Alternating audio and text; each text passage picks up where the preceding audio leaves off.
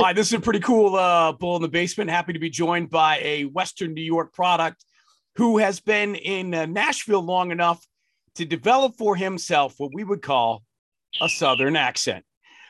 He is a renowned country artist, and he's back in Western New York on August 6th for Howl in the Hills at Holland Speedway. It should be a terrific show. Eric Van Houten, first of all, dude, super to meet you, man, and glad to have you on in the basement, even though you're in Nashville now. Yeah, man, I appreciate it big time. It's going to be awesome. It's cool to see you, man. Talk about some of the people you're going to be playing with, including the headliner on August 6th. Talk about Gary. Yeah, I mean, one of the best voices country music's had in forever, right? It's he's unbelievable talent, and even better showmanship, even better sportsmanship, even better just really a Nashville guy that kind of defines what country music should be about. Loves helping people on the up and coming track, and he's just an awesome artist, an awesome talent. And we've opened up for Rascal Flatts a few times in the past, and he's always been an awesome person to be around, and just really excited to be on that show. I have heard a lot. I admittedly, I am not a huge country music fan. I mean, I don't dislike country music. I just kind of I wasn't raised with it. I've always done, I've always been in kind of in the rock world, you know what I mean? But I'm aware of it enough to know who you are, and obviously a lot of your peers as well. But one thing I have heard a lot of from people, especially sort of in your up and coming peerdom, I'll call it, is that the people that Gary, for instance, that you talked about, the people that have made it, that have, multi-platinum record after record after record after record. The majority of them, to your point, are extremely helpful in growing, I guess I'll call it the product, right? In keeping country music as huge as it is now and growing it even bigger and better. Yeah, I mean, it's a huge community, man, and it's awesome to be a part of it.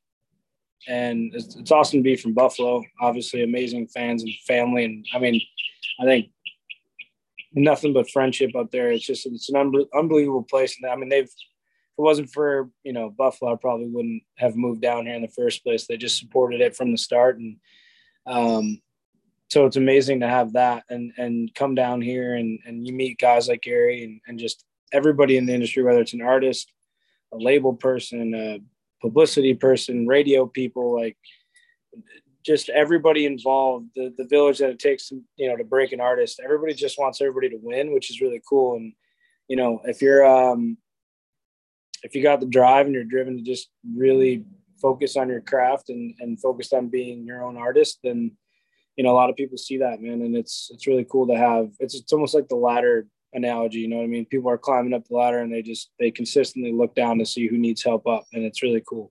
I'm going to talk about Dreamers. I'm going to talk about some of your music because it's really, really good, dude. It is Thanks, really man. Well written. It's really well performed. It's really well produced. I mean, and you talk about some of the Buffalo artists that are down there, and I don't know if you know them or there's Caitlin Cook is down there. I think Jillian Eliza is another Western New Yorker that's down there. Yep. Claudia Heuser is not in Nashville, but she's a rising Western New York star on the country scene as well. Do you know those people? Do you keep in touch with them? Is there that Western New York community amongst you guys? Yeah, I mean, we're all so busy grinding. I'm not sure how much we see each other, but everybody's down here, man. And I love it. It's just again, it's the community thing, and I'm sure they feel the same.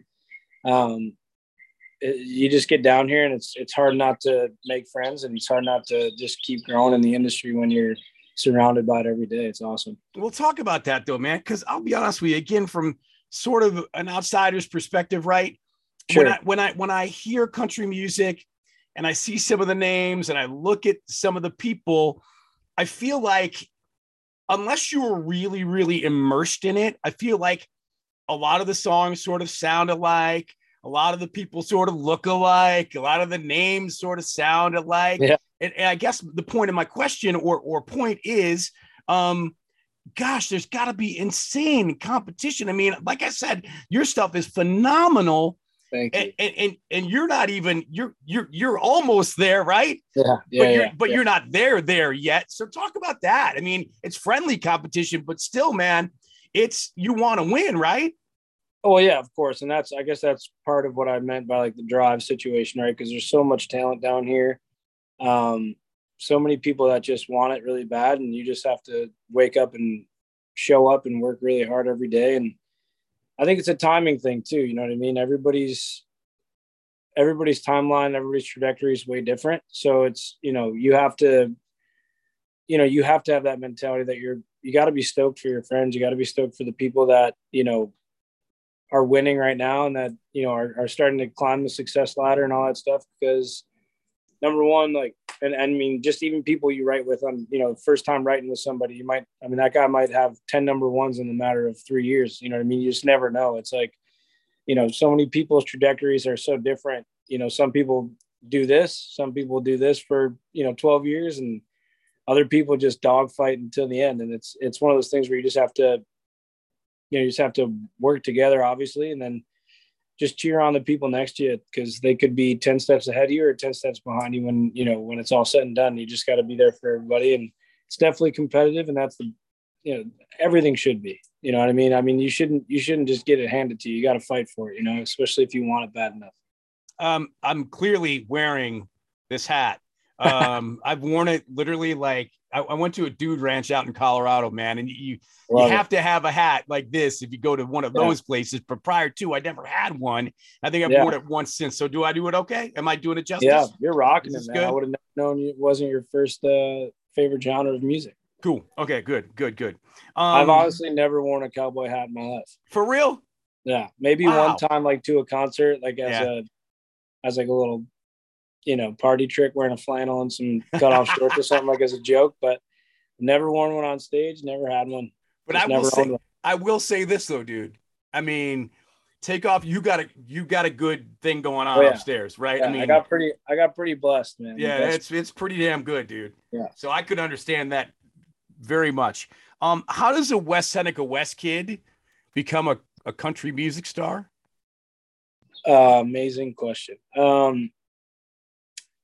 Well, I guess for starters, like my dad's side of the family is like the classic rock, rock and roll genre of music. And my mom was always country music. And it was just, my first concert was Poison and Motley Crue. So for me, I was like a little 80s hair metal kid trying to rock it out. And obviously being from Western New York, love the Goo Goo Dolls, love like the Matchbox 20 sound, all that stuff. And it's funny how you go back and listen to some of that stuff and you just add a couple pieces like a banjo and a steel guitar, and a lot of those songs fit right in right now. And, in the current frame of what country music's defined as, which I guess the beautiful part is that there's no definition. Like, you could be the Sam Hunt or the Breland and I mean, even Nelly's crossed over into it. And I grew up listening to country grammar when I was a kid. So it's like, there's such a wide spectrum. And I just remember writing songs a lot growing up, and got to a point where I was, playing shows as just Eric Van Houten and had a cover band, and we started playing a couple of those originals. And then, people started asking for country music. The more and more it got more popular, and we started throwing some of those into our set. And I started realizing quickly, like, man, I think I'm writing country music and I don't even know it. And, I fell in love with Keith Urban early. Listening to him growing up and with my, the way that my mom listened to music, and just the fact that he was able to bring that rock element of guitar and like full band, live band into the genre, it kind of opened up the door for me. Well, you also, I mean, speaking of, the rock look, sound, feel, whatever, man, I mean, you're all tatted up. I mean, that's, you don't see that a lot, right? Yeah, for sure. Yeah. That's definitely, a part of the this guy's a lover, but he could still probably beat you up vibe. That's kind of the edgy lover that we were going for sure. Eric Van Houten, HowlOnTheHills.com for information on Howl on the Hills, August 6th, Howland Speedway. Gary from Rascal Flats, Tents at Howl, a girl named Jenny. I mean, really, really great bands that are going to be playing, and a lot of you that are watching this that are local are aware of a lot of them as well. It should be a really, really fun day. I've never been. It's at Holland Speedway, so it's at a racetrack. So you have that sort of NASCAR feel kind of built in, right? Yeah, exactly. Let's get the country audience riled up. Who to this point is the most famous person that you're aware of that's a fan of your music? Shit. Oh, sorry. I don't know if you're good. That's fine. Man, I've been blessed to know a couple of athletes that play on the big stages that love the music. I mean, all the guys we've toured with, Chase Rice, Cole Swindell, all those guys, they're all buddies, and Dan and Shay guys, all buddies. And I think one of the coolest things, I got a text message from Shay Mooney from Dan and Shay, and he's like, "Hey man, just listen to the whole record front to back, well done." So that's pretty cool to have guys like that in your corner. And I would probably say it'd have to be Kid Rock. Yeah. I mean, I've through like meeting mutual friends, we've got a chance to hang out, and he's jammed some tunes and he digs them. I think that's pretty cool. That is killer, dude. I have had the opportunity to interview Kid Rock, and that dude is badass, top to bottom, front to back. And he's a good dude. He's just a good dude. Yeah, he's the definition of rock and roll for sure. And what a talent he is too. He can play so many different instruments. And I just think he's always been so underrated. It's crazy, but that's really, really awesome. So who's the coolest? He's sort of a crossover guy. Who's the coolest, maybe biggest country star you've ever met where you were like jaw dropping, holy crap. Like maybe you shared the stage with them. I haven't shared the stage with them yet, but I was at that Tortuga Music Festival down in Florida a couple years back, and Keith was headlining it. Keith Urban was headlining it, and I was actually we were kind of hanging in a circle with a couple awesome guys. Kit Moore was one of the first country artists I actually opened up for. No kidding. Cool. That was almost 12 years ago now, and he's been a good buddy throughout everything too, and has given me some good advice, good pointers, and we were all just kind of huddled up in a little circle, just chit-chatting, and had no idea we were right outside Keith's bus, and he came walking out and chopped it up with us for 20 minutes before he went on stage, and that was probably a cool experience. I would say meeting Reba McEntire too. I mean, I'm not, she's just the queen of country, you know what I mean? I mean, there's 12 of them out there, but she's definitely up there on the top dog list, so it was pretty cool. That is super cool. Okay. I'll ask you this, and most people, when I ask them questions like this, don't want to answer it, but I'm going to ask you anyway. All right. And you don't have to answer it. It's up to you. But who's the biggest star that just, gave you a bad taste? They might have big timed you, like we've all run into that guy or girl. Like, is there somebody? There's a few out there for sure. And there's a few people that you thought you were buddies with, that once the scenario changes to where it benefits them, they immediately run. So you come across that in every industry, whether it's working an office place or working construction site or working in music or being an athlete. Like you always come across the people that just, they don't have the family mentality, so that that most of us do, but it is what it is, man. Yeah, no, for sure. I get that. I'm just, from a fan perspective, I think we've all been in that place where you have that, and even me doing radio as long as I did and interviewing as many people as I did, people come in and that's probably, from a fan's perspective, that's a wrong thing to do, is have this like expectation of fill in the blank person, because there are times when you do get disappointed, and there are times when that disappointment is not intentional, when that star is just having a bad day, because they're all human, right? I mean, we've all been there. I was just gonna say, you kind of have to be devil's advocate and get them the benefit of the doubt, because it is not an easy industry, and it is not an easy schedule you get put on. Unfortunately, if some of those bad tastes come after a 4 nights in a row, and then you're on your 5th one, and all you want to do is be back home in your bed, and you got to say hi to 200 people in a meet and greet line, and you got to go put on a show in front of 20,000 people. It can be tasking, and then not to mention, in between all that, you're in the middle of doing radio tours, and you're meeting radio people, and you're having to shake hands, kiss babies to 12 other people, an hour before that. So you got to give them the benefit of the doubt a little bit. See, that's so funny, because there are people probably watching this that, and listen, I've heard this too from people that were like, man, you got the greatest job ever, blah, blah, blah, blah, blah. And people would say to you the same thing. You're a country music star, man. Your life must be great. And then they hear you say, yeah, but you got to play 4 days in a row and you got to meet people and you got to do this, that, and the other thing. And there's not a lot of time to, for yourself a lot of times. Yeah. That's something though, again, expectations for celebrities, again, they're human beings and they're working. You think it's all fun and games, and a lot of it is, but in the end, it's still work, right, man? Yeah, you gotta turn on the switch, and sometimes the switch doesn't get turned off when you're going through meet and greet lines or, walking through a bar and somebody says, "What's up?" and you don't have the time because you got to go from A to B within a certain amount of time. And it's definitely tough. I love the stage I'm at because I don't deal with that a lot right now. I can give my time to everybody that wants to come up and talk to me and talk about my music, and it's the best. I love it. All right. What's the weirdest body part you ever autographed? That's a good one. I signed somebody's kneecap once, then they got it tattooed on. Come on. Yeah. They had like a whole leg full of tattoos of like signatures. Yeah. And then a bunch of other stuff around it. And I was left with the kneecap. It was weird. And having tattoos that you get a tattoo on a bone, man, that is not pleasant, correct? Yeah. I'm not sure I'm prepared for that one, but I got my leg session coming up here soon. I might just leave a circle around my knee. Awesome. Who's do you have one tattoo guy or a bunch in different cities, or who do you go to? I have one back home. He's actually in Ellicottville. His name is Vinny. He's in Ellicottville. He did a lot of the work on my left hand, and then a few other guys did too. Keith in Buffalo as well. And then there's a girl here that I use now. Her name is Kate Bush, and she's unbelievable. Very cool. What is the thing you miss most and least from Buffalo?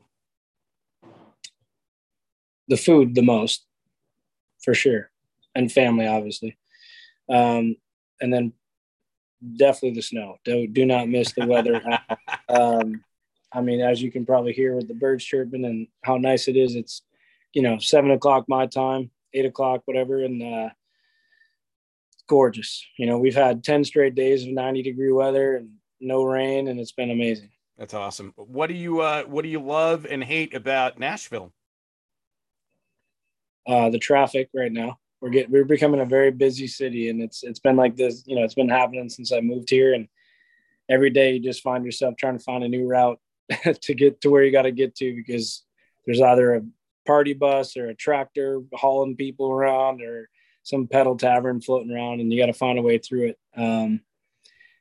But the best thing obviously just the ability to really hone in on the music and the craft. It's funny because everybody always asks. You have Broadway, and a lot of artists and musicians play on Broadway, and it's amazing. Yeah.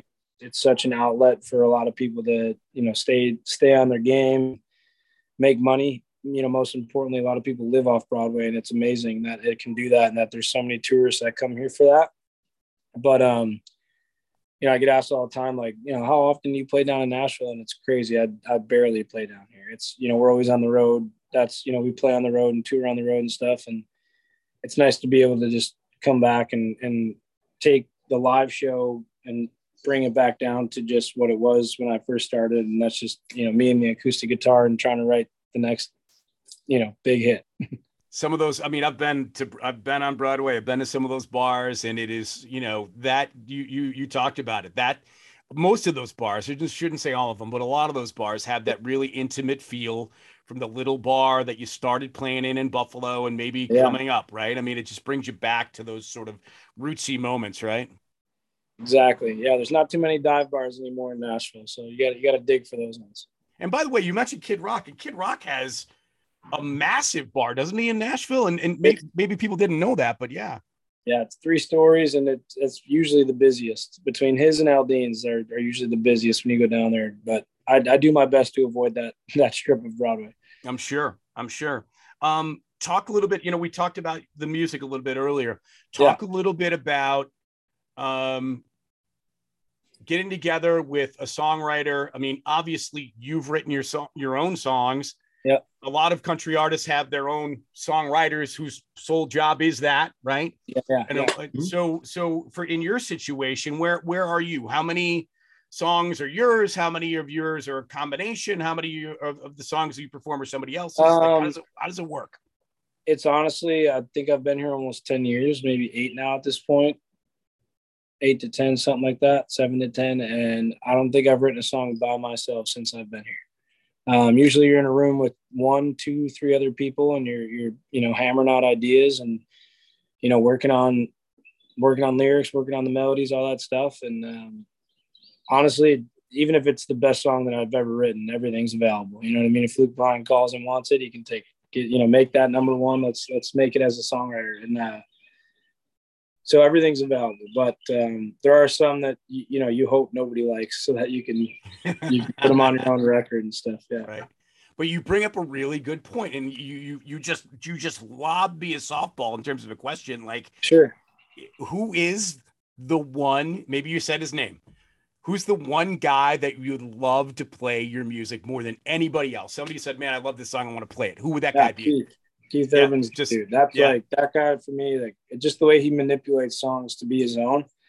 Even if he loves the lyrics and the melodies, he'll keep it all, but he just implements that guitar, and like it just changes the game. And it's been a dream to have him cut a song and then tour with him, and then that would be the ideal situation.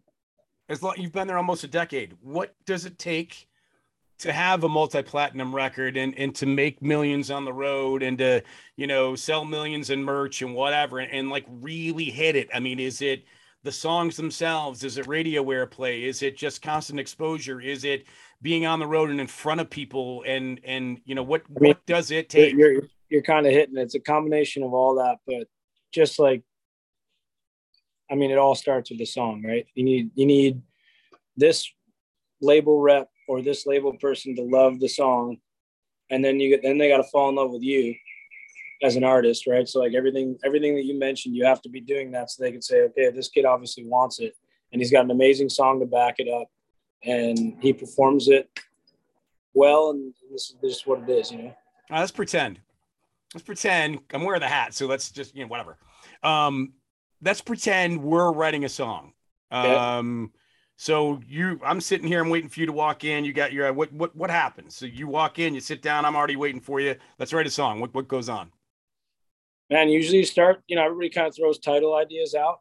Like just you're in the room. Let's say we wrote Last Night Lonely with John Party. You walk in there, and let's say you had the title, you spit out the title, and then you just start talking about the idea, the concept behind it. And that's the beautiful thing about songwriting and like the creative part of it, is that you have to kind of, if you've been there and you've been in that scenario, it's easy to kind of find that place. But if you haven't, you got to put yourself in that person's shoes, whatever.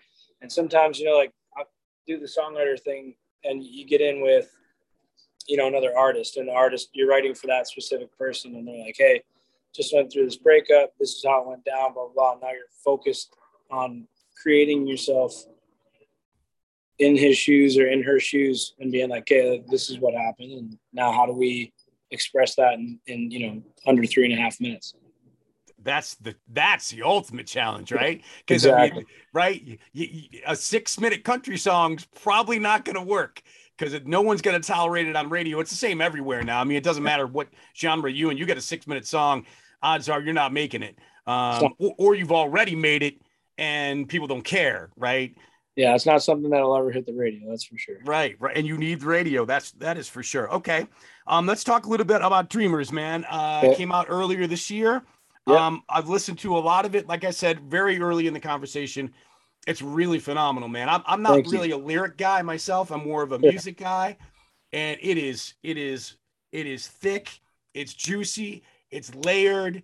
It is so well produced. Obviously, vocally, it's terrific, man. I give you a lot of credit. And talk a little bit about, the success so far of it, from it, some of the behind the scenes into making it. And of course, you're going to take it on the road, of course, all summer long. So talk all about all that. Yeah. Well, we had released, I think, 4 or 5 of the 13 songs like the prior year. I think it was like Run, Lucky Me, Girl That Got Away Comes Back, and Kiss Her. We're already out. And Come Find Me, we just did a piano version, and that's a song I put out back in 2018. So I think it was just a matter of finding those other, 7 songs, I think it is, or 8 songs. And we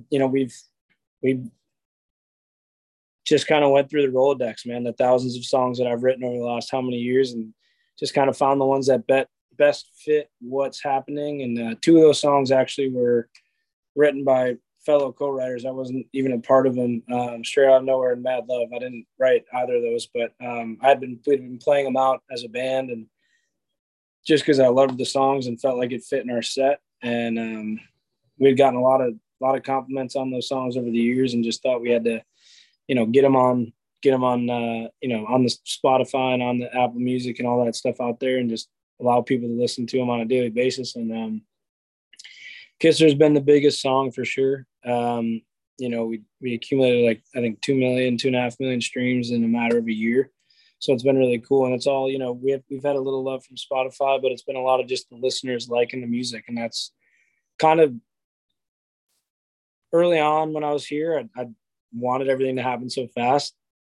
And then once you're in the mix and you're playing and you're touring and you're meeting all these people that, say they love your music, you kind of get an appreciation for the slow kind of climb up the hill, because you really do grasp like real audiences and real fans, and that will stay with you 10 years down the line. So it's really cool to see these songs, just out there and doing their thing.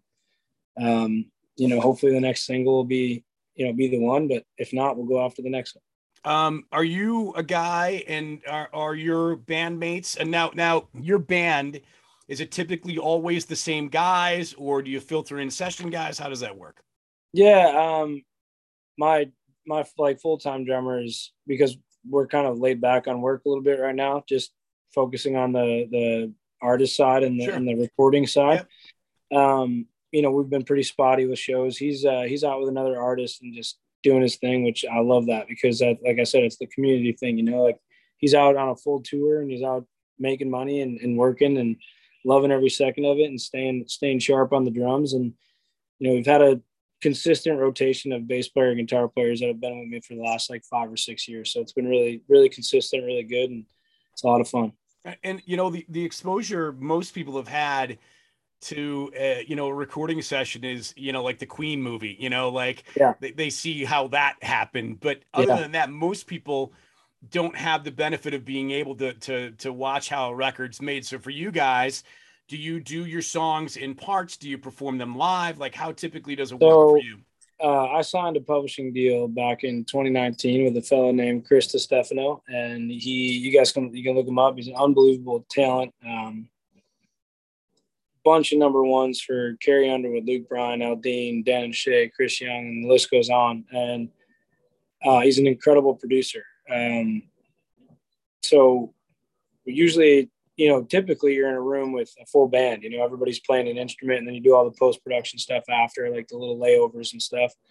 But with the way we've been doing it, it's just me and Chris in the room, and we play every instrument and we produce it. And he's just got such an ear for it that I just sit back and watch him make magic. It's crazy. And it's been a blessing, because as much as I did my first couple songs here with the whole band and all that. And as awesome as that experience is, I kind of like just being locked in, like just me and him, and we focus on what we hear and what we want. And it's not hindered by any outside source. And it's just like, it really opens the door for our creative minds to kind of say, hey, what if this does this in this part, and like, this drops off and you hear that little noise and little things. So it's really cool to be able to focus on that. And I love the recording process just as much as I love writing, just as much as I love playing. It's got to be incredibly flattering to know that you're part of this group with Chris, right? I mean, knowing who he's worked with in the past, and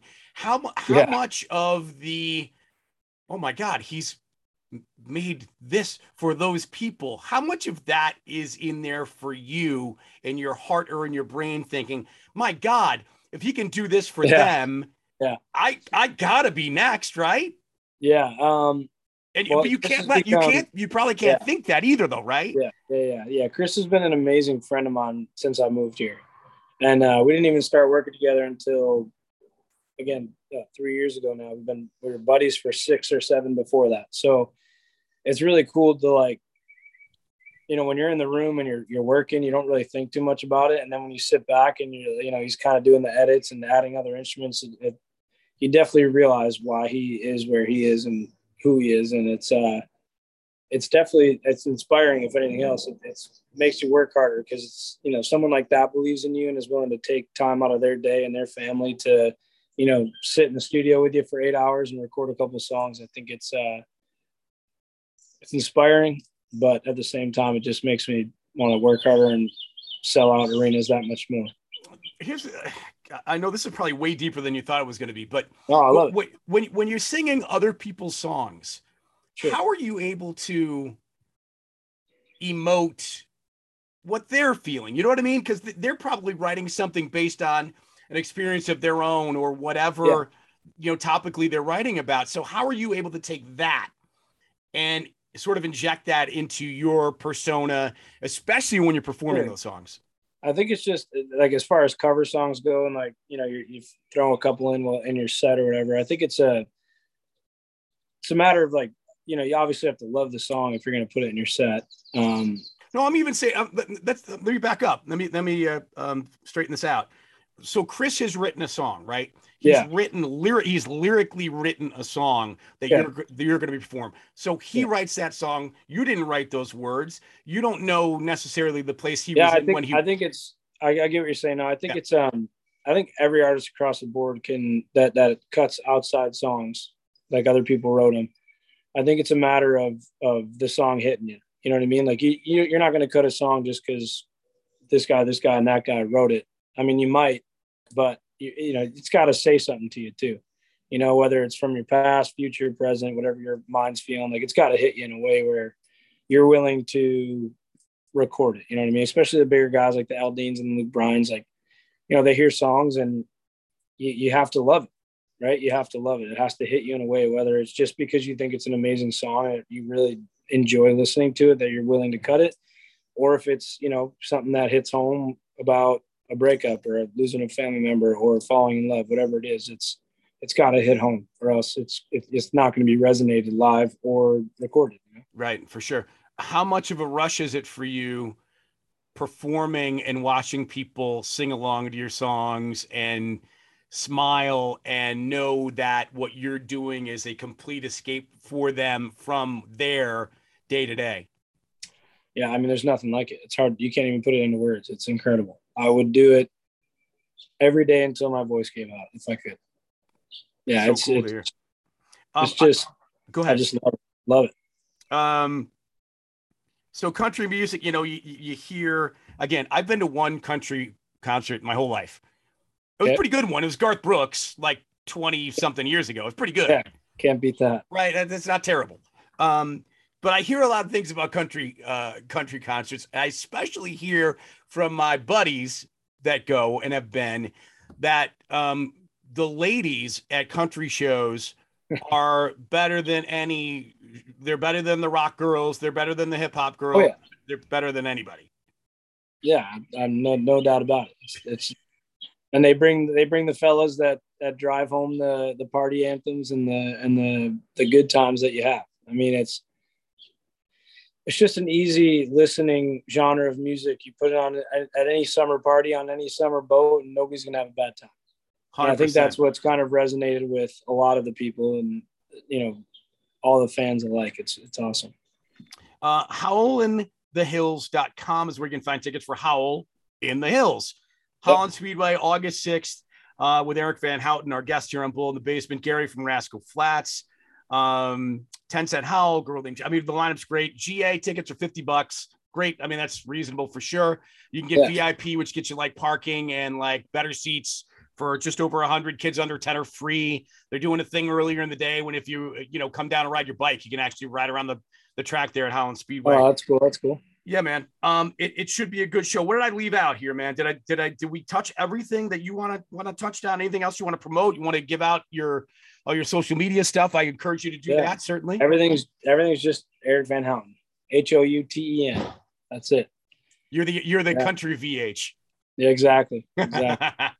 Dude, this was fun, man. I appreciate it, bro. Yeah, I'm really glad we could do this, and I'm glad we got it set up. And wish you all the best. And man, in a couple of years when you were blowing up, just remember me, okay?